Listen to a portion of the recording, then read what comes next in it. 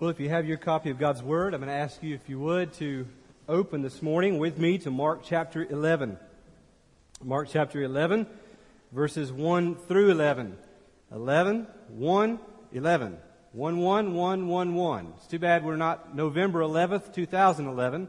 We would have this thing really locked up. But who knows? I may come back and preach this again on that day. Today we're going to talk about the entrance of a king. Not just a king, but the king. The entrance of the king.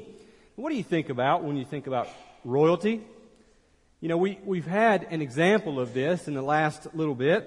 Most of us, when we think about royalty, we think about fanfare and pageantry, wealth, power, maybe military escort. Possibly even when we think of biblical days, the king riding in on the white horse. Well, we've had an example of this in the last few days, last few months, in our universe. Really, not necessarily in our nation, but in the world. It's come real close. I want you to see this video, just real quick, 12 seconds, I think, of it. Let's pull that up.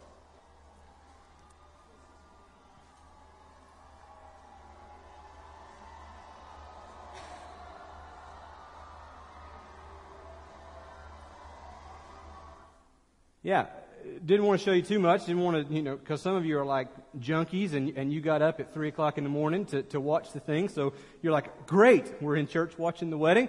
Don't want to show you too much. But that's really what we think of, isn't it? That's what we picture here. I did a little research on this, the royal wedding, Prince William and Catherine Middleton. The wedding itself cost $32 million. Compared to the average American wedding of $27,000. I never really realized when Lana and I started to get married, her dad offered us $1,000 just to go off somewhere and get married. And then after the wedding, we both have kind of said, we kind of wish we'd have taken that deal, But $32 million for this wedding. The cake alone for the royal wedding, $80,000 for the cake. The dress itself, everyone made a huge deal over the dress. The dress was $434,000. The ring, which he got from Princess Diana, appraised for over $130,000. This is grandeur. This is fanfare and pageantry to its highest in our day. This is modern. This is what we think of.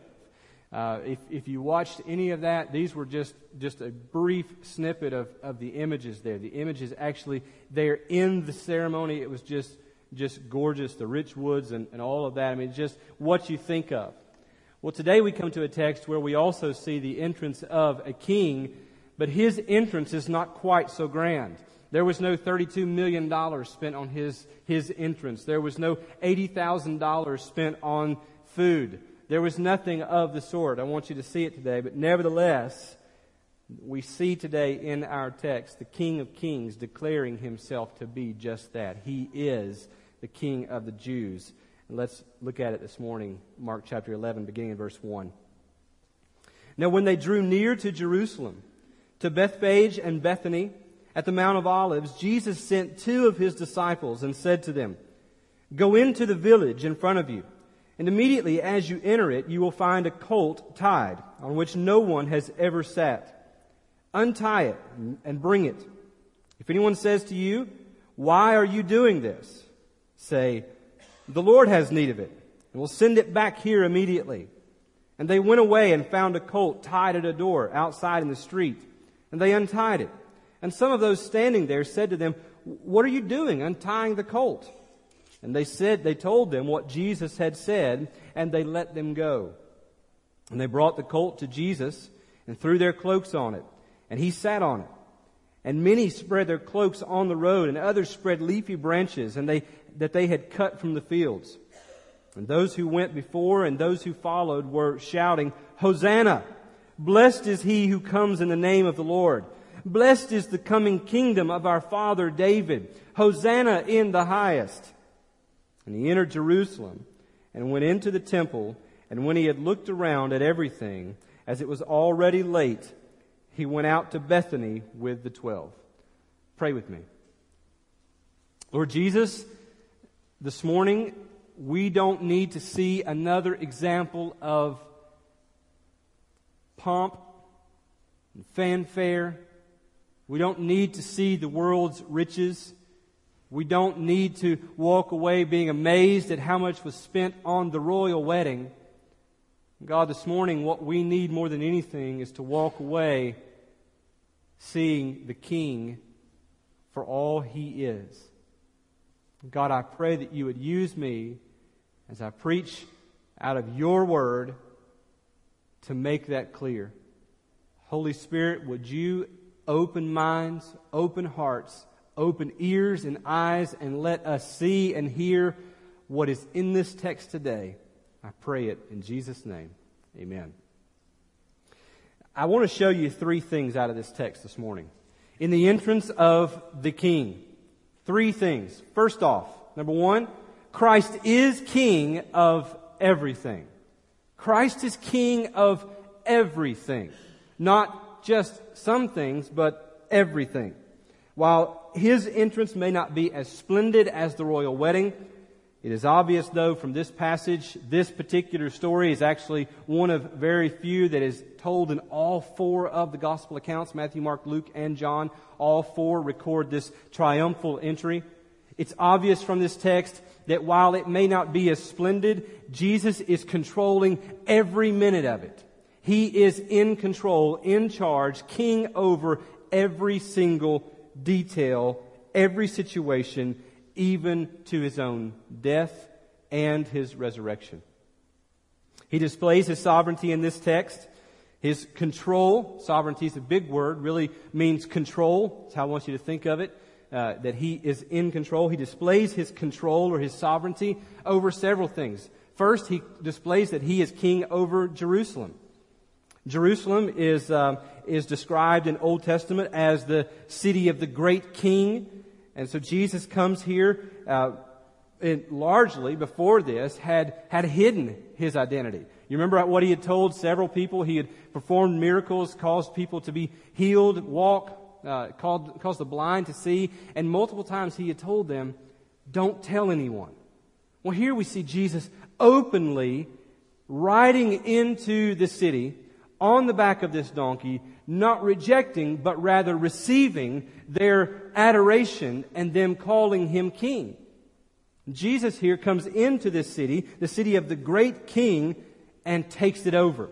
He is in control in just an instant of this great city. Now, you say, well, Jerusalem, is it really that big a city in that day? Well, it wasn't that big, but it was huge on one particular week. This is Passover week. This is the beginning of the Passover week. And it's probably true that here in this week there are as many as 2 million people in this small town or in this city of Jerusalem. A record shows that in 40 AD, just 10 years after this, there were 260,000 lambs that were slaughtered at Passover in Jerusalem. Think about that. 260,000 lambs slaughtered. John MacArthur, in his commentary, says that it was usual for one lamb to be slaughtered for every 10 people. So do the math. That means 10 years after Christ is here, there were 2.6 million people in Jerusalem for this 1 week. This is huge. This is people just traveling in from all over the place. 2 million people, let's say. And Jesus, in an instant, grabs the attention of the city. He is sovereign. He is in control of this city, His city. And He does so with relative ease. He also displays not only His control or His sovereignty over Jerusalem, but also over His own disciples. In the second part of verse 1, it says that He sent 2 of His disciples. He sends them to go take this donkey. And you can imagine that maybe in their mind they're thinking, but Jesus, you've not been there yet. How do you know the donkey is tied there? Jesus, you don't own the donkey. Yet they go anyway. Jesus sends these disciples and they do not question. They simply go. And he shows here that he is sovereign, in control over his disciples. Not only that, but he's sovereign over creation. In verse 2, he tells them, go and get this donkey. Go to the village in front of you, and immediately as you enter it, you'll find a colt tied, on which no one has ever sat. Untie it and bring it. The question begs us to ask, how did he know it was there?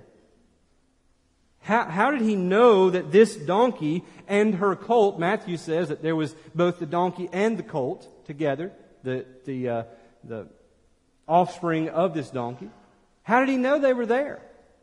Well, I would remind you of who Jesus is.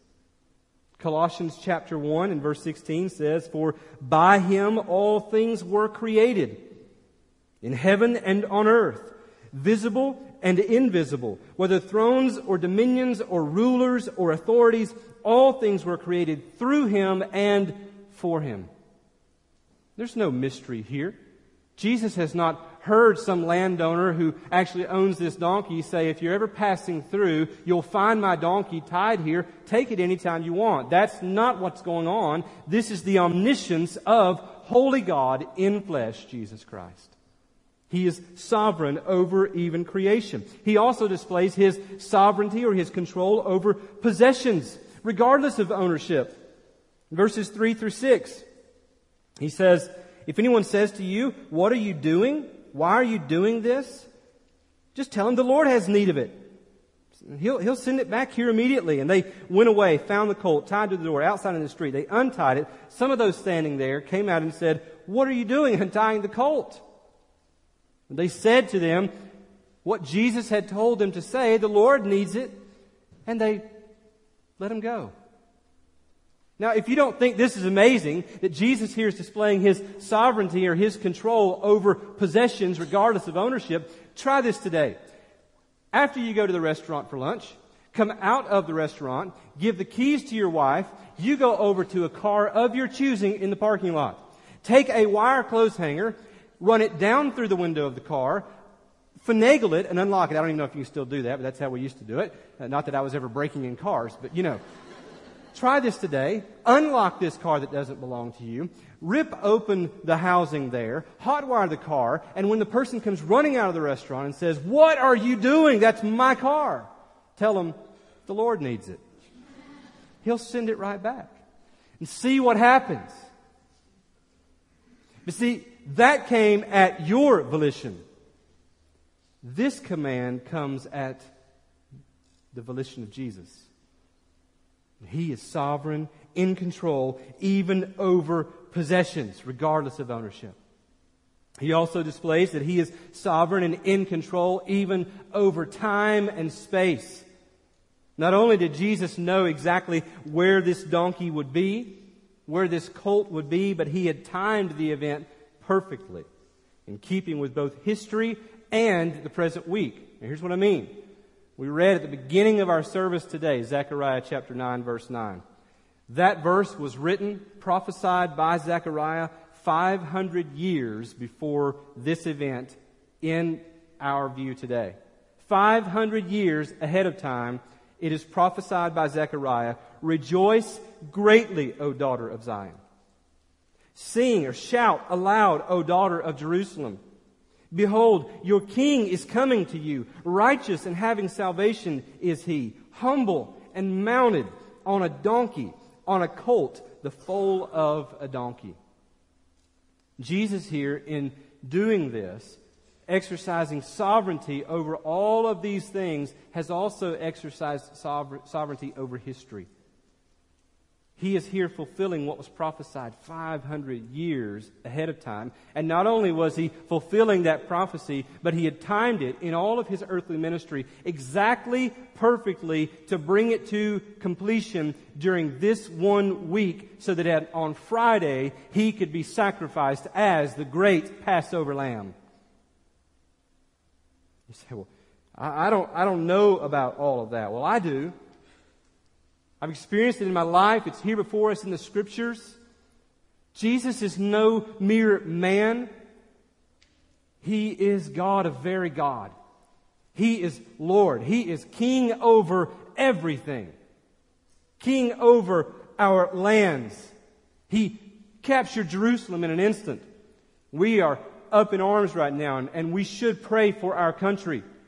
But we should also keep things in perspective, that our God, regardless of what goes on in our government, our God is on the throne. That there is no vacancy there. That we don't need to run around and the sky is falling, and what are we going to do? We should pray for our leaders. We should pray for the debt crisis to be solved. We should pray for all of that. But we should understand that God, Jesus Christ, is sovereign over all lands. He is sovereign over our lives, just as He had the ability, the control to send the disciples wherever He wanted them to go. He also has sovereign control over your life and my life as well. We don't have the option to look God in the face and say, God, you have no right to tell me that. We as the creation are obligated to say to the Creator, you are God and I am not. He is sovereign over our possessions. He owns it all. Many of you have gone through really hard times in the last few years. The recession has hit hard. There are many of you without jobs who have been laid off and all sorts of things. But just as we don't need to worry when the country is in disarray, we also don't need to worry when our personal finances are in disarray. Now, we should work and we should do all those things that we have been commanded to do in order to live in the society in which we live. But when it comes down to it, the Bible promises that God will look after His own. Look at the lilies of the field. I tell you, Solomon, in all of his splendor, was not arrayed like one of these. Look at the birds. If your heavenly Father feeds them, will He also not feed you as well? If a father knows how to give good gifts, will your heavenly Father not give you all the more? We hoard and we hold on to. Have y'all seen the show Hoarding? You know, we turn that on and we look at that, and if you've not seen it, you should go check it out sometime, because it's disgusting and it is really sickening. People hoarding these things in their home. I mean, don't throw things out. I mean, animals that are not pets, in their home. I mean, just crazy stuff. But the reality is, we're all hoarders. We all become too self-centered.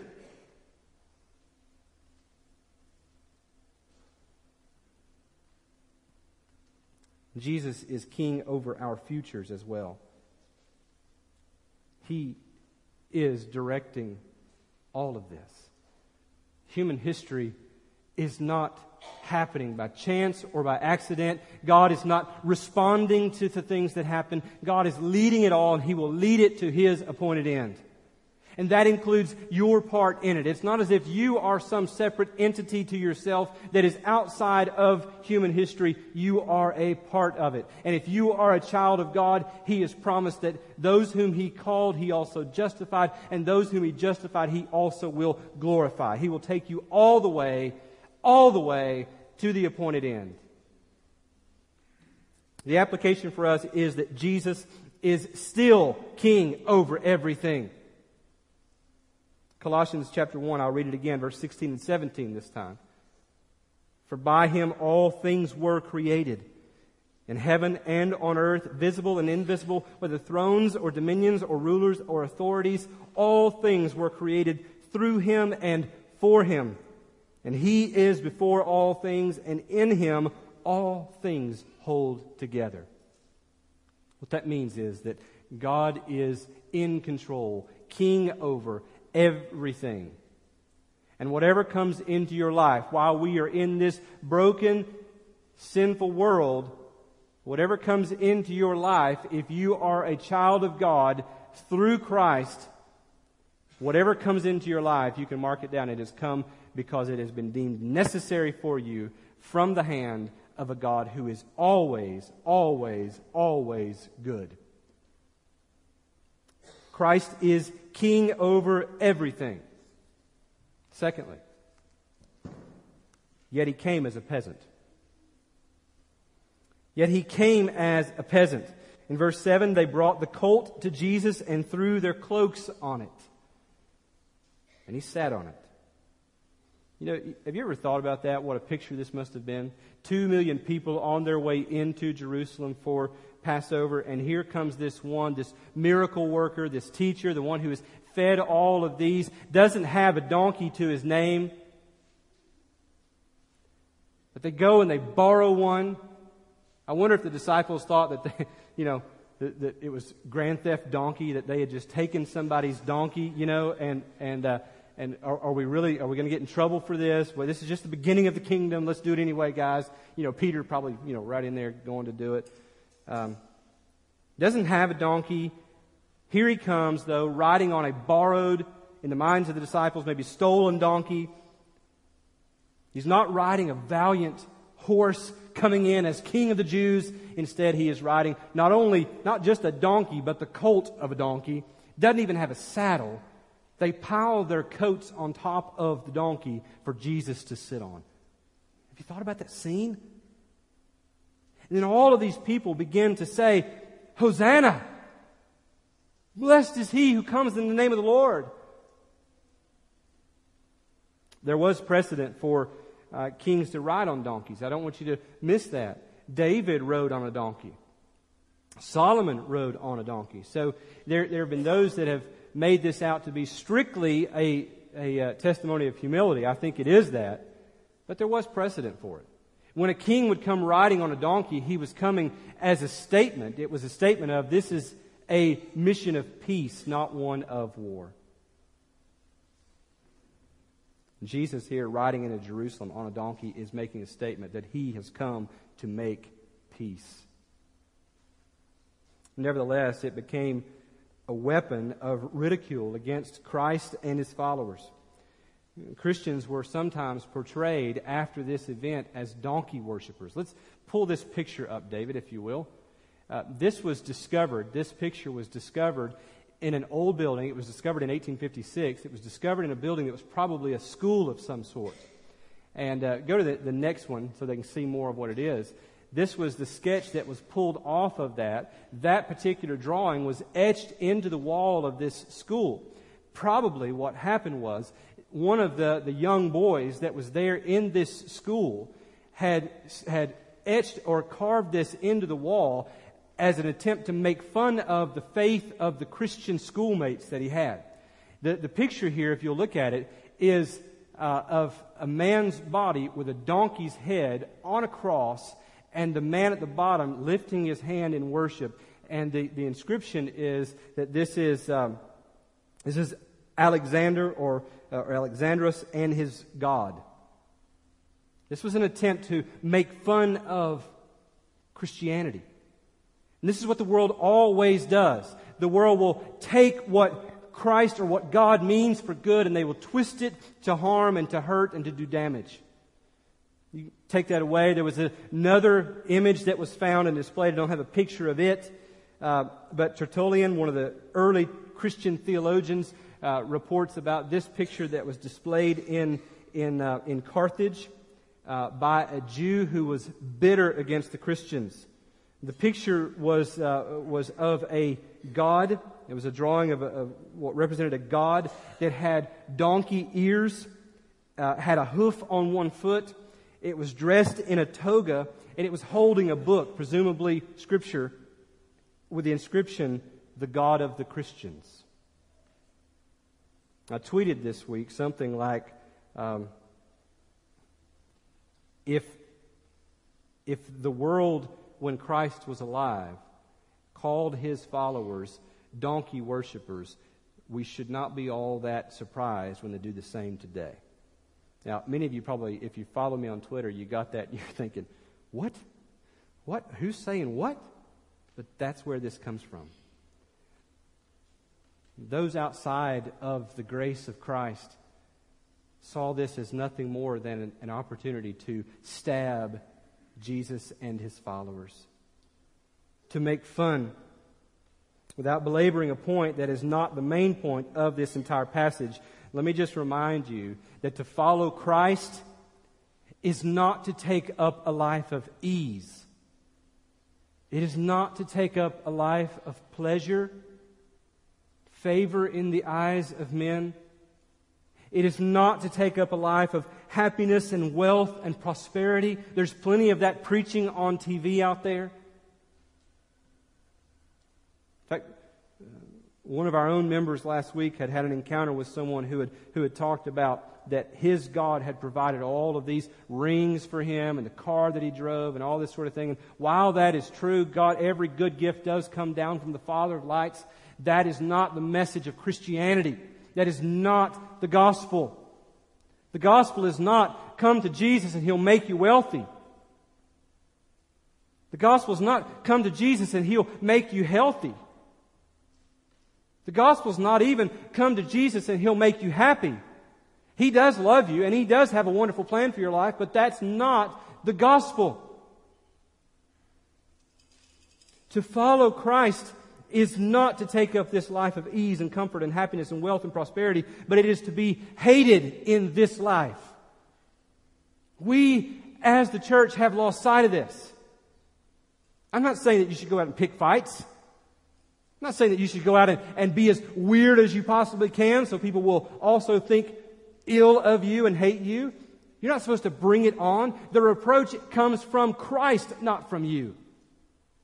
As you carry the name of Christ and live for Him, following, obeying Him, and live to His glory, they will hate you. You don't need to go out and make signs and picket funerals of soldiers. You don't need to make outlandish predictions of when the world is going to come to an end. All you need to do is, by the grace of God, follow Christ, and they will hate you. They will call you donkey worshiper and worse.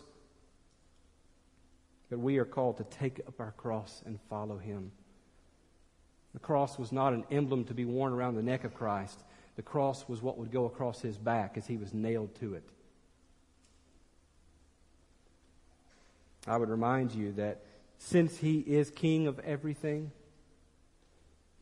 that we are to be faithful anyway. Isaiah 66 verses 1 and 2. Thus says the Lord, heaven is my throne, the earth is my footstool. What is the house that you would build for me? And what is the place of my rest? All these things my hand has made. And so all these things came to be, declares the Lord. But this is the one to whom I will look.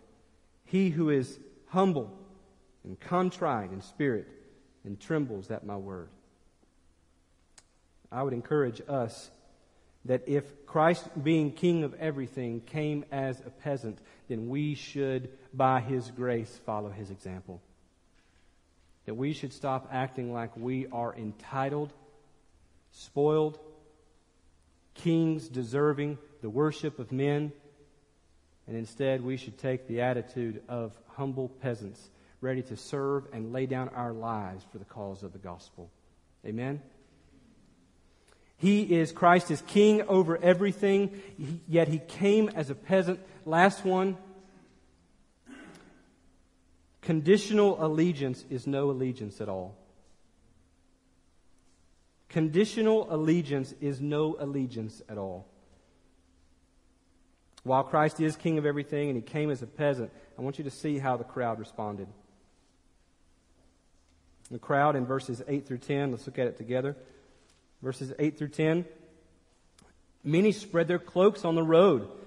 Others spread leafy branches that they had cut from the fields. Those who went before and those who followed were shouting, Hosanna! Blessed is He who comes in the name of the Lord. Blessed is the coming kingdom of our father David. Hosanna in the highest. I read one commentator who said that this was the way this worked. They speculated how this worked, but as Jesus was riding into town down that road or up that road to Jerusalem, that there was a group that was before Him, a group behind Him, and the group ahead would shout, Hosanna! And in response, the group behind would say, Blessed is He who comes in the name of the Lord. The group in front then would say, Blessed is the coming kingdom of our father David. And then the group in the back would finish the chant, Hosanna again. Hosanna in the highest. This event has been painted in a very positive light. the event, I think back to, I've sat through many, many sermons throughout all these years of being in church. Sat through many sermons where this was painted to be a very positive thing. That these people were worshiping Christ. Finally, He was getting what He deserved. The worship, the adoration of men and women and children coming into Jerusalem. But the reality is, this is not positive at all. Their worship was not worship at all because it came with conditions. We know this by looking at, first off, the things that they brought. They brought palm branches. We're not told in this text that they were palm branches, but the speculation is that they were palm branches cut from the field, and they were bringing these, laying them in the road, waving them in the air. You know this, we celebrate Palm Sunday together. Well, the palm was a national symbol. It was a national symbol. What they were doing, in effect, was coming out into the streets. And this one that they had heard so much about, all of these great wonders that He had done, they were waving this national symbol saying, "Save now! Save now!" They brought their cloaks and they laid those on the ground. And this was a common expression to say, "You are the king and I am your subject. You can walk all over me, everything I have if need be." The words they said, "Hosanna, save now." This is reminiscent of James and John's request to sit at the right and the left hand of Christ when He came into His glory. Do you remember what we said, what we discovered about James and John's request? James and John wanted the glory without having to go through the suffering. They had watched Jesus perform so many miracles, this crowd just goes crazy at Him coming in. They also said, not just Hosanna, but Son of David. Son of David. This is an explicit messianic title. Don't miss this. Don't check out on me. This is so key. This is messianic. This is tied to the roots of Israel. He is the Son of David. And yes, He was. But that's all they saw Him as. What this shows us is that they weren't interested in Him being their Passover lamb. Instead, all they were interested in was Him delivering them from Roman rule, Roman tyranny. They wanted to be set free from Rome. They wanted these despicable Gentiles away from them and wanted to be the nation that they remembered. They wanted to be back to the glory days when David ruled and they were powerful as a nation. Robbie Gallaty, who is the pastor of Brainerd Baptist Church in Chattanooga, Tennessee, listen to what he said when preaching through this same text. Jesus is not interested in making war with Rome. Jesus is interested in making peace with God. And see, that's what was wrong with their worship. They saw Him as the one who was coming to make war with Rome and to deliver them in this life. But Jesus was not coming. Remember, He's on this donkey, symbol of peace. He is coming to make peace with God. So many approach Jesus in the same way, with conditions. They approach Jesus with selfish expectations. We invite Jesus into our lives, but then we put limits on where He can go. We tell Jesus, it's okay for you to come into my life. Jesus, come in, Jesus, to the foyer of my life. Come into the narthex of my life. But then we begin to say, but Jesus, don't go into the living room. Jesus, don't go into the bedroom. Jesus, don't go into the study. Don't go into the den. Jesus, don't go into the kitchen. Jesus, whatever you do, don't look in the closet, Jesus. When we come to this issue of following the King of everything who came as a peasant, and we want to say, I will be your subject. I will submit to your authority as long as you do this. When you say things like that, I will submit to your authority as long as, you are not submitting to His authority. You have destroyed that. You don't come to God under your conditions. Conditional allegiance is no allegiance at all. It does not work that way. If He is king, then it is not allegiance at all if you put limits and conditions on it. It is not allegiance. It is treason. It is treason against your king to say, I will follow you if. Let me close by saying this. He is king of everything, yet He came as a peasant for you and for me. Philippians 2 talks about that He humbled Himself to the point of death, even death on a cross. He was exalted and raised up, given the name above every other name. But that didn't happen until He humbled Himself as a peasant. My question to you today is this. If He is king of everything, will you accept Him on His terms? Will you receive what He has done for you on His terms and His terms alone? This time He came on a donkey. The next time, He will come on a great horse. This time He came as merciful servant to bring peace between God and man. The next time He will not come as servant, He will come as judge. And the reality is, you either receive Him as He is today, king over everything regardless of what that requires of you, accepting Him as humble peasant servant who went to the cross on your behalf, took your punishment, became sin for you. You either accept Him that way or you do not accept Him at all. You don't have the luxury to say, I don't know about all that. I just want that God loves me and has a wonderful plan for my life part of Jesus. Conditional allegiance is no allegiance at all.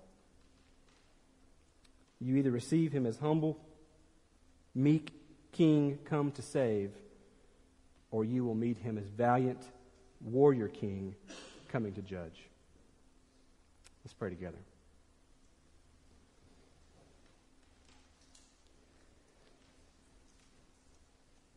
Lord Jesus, we come now to the end of this passage. God, I am about to extend an invitation for those who have heard the gospel today to respond to it by turning from their sin and trusting You alone as their only hope of being right with God. Lord, today I can't manipulate that. I could, but it wouldn't benefit anything because it would be false. Lord, I can't speak anyone into the kingdom. I can't cause anyone to be saved. Only You can do that. We started our service by talking about that, Lord, we didn't come to You, You came to us. And God, I'm asking You now, in Your mercy, to come to people in this room today. God, that there would be some in this room today that would understand their sinfulness, their great need of a Savior. They don't need a king who wants to give them everything they want, but instead they need a king who came to die for them, who has been raised so that we would also be raised. God, I pray that You would convict of sin and draw men and women across this room to Yourself. Lord, whatever You want to do. We invited You at the beginning. You don't need us to, but God, we invite You to have Your way among us. Lord, I pray this in Jesus' name. Amen.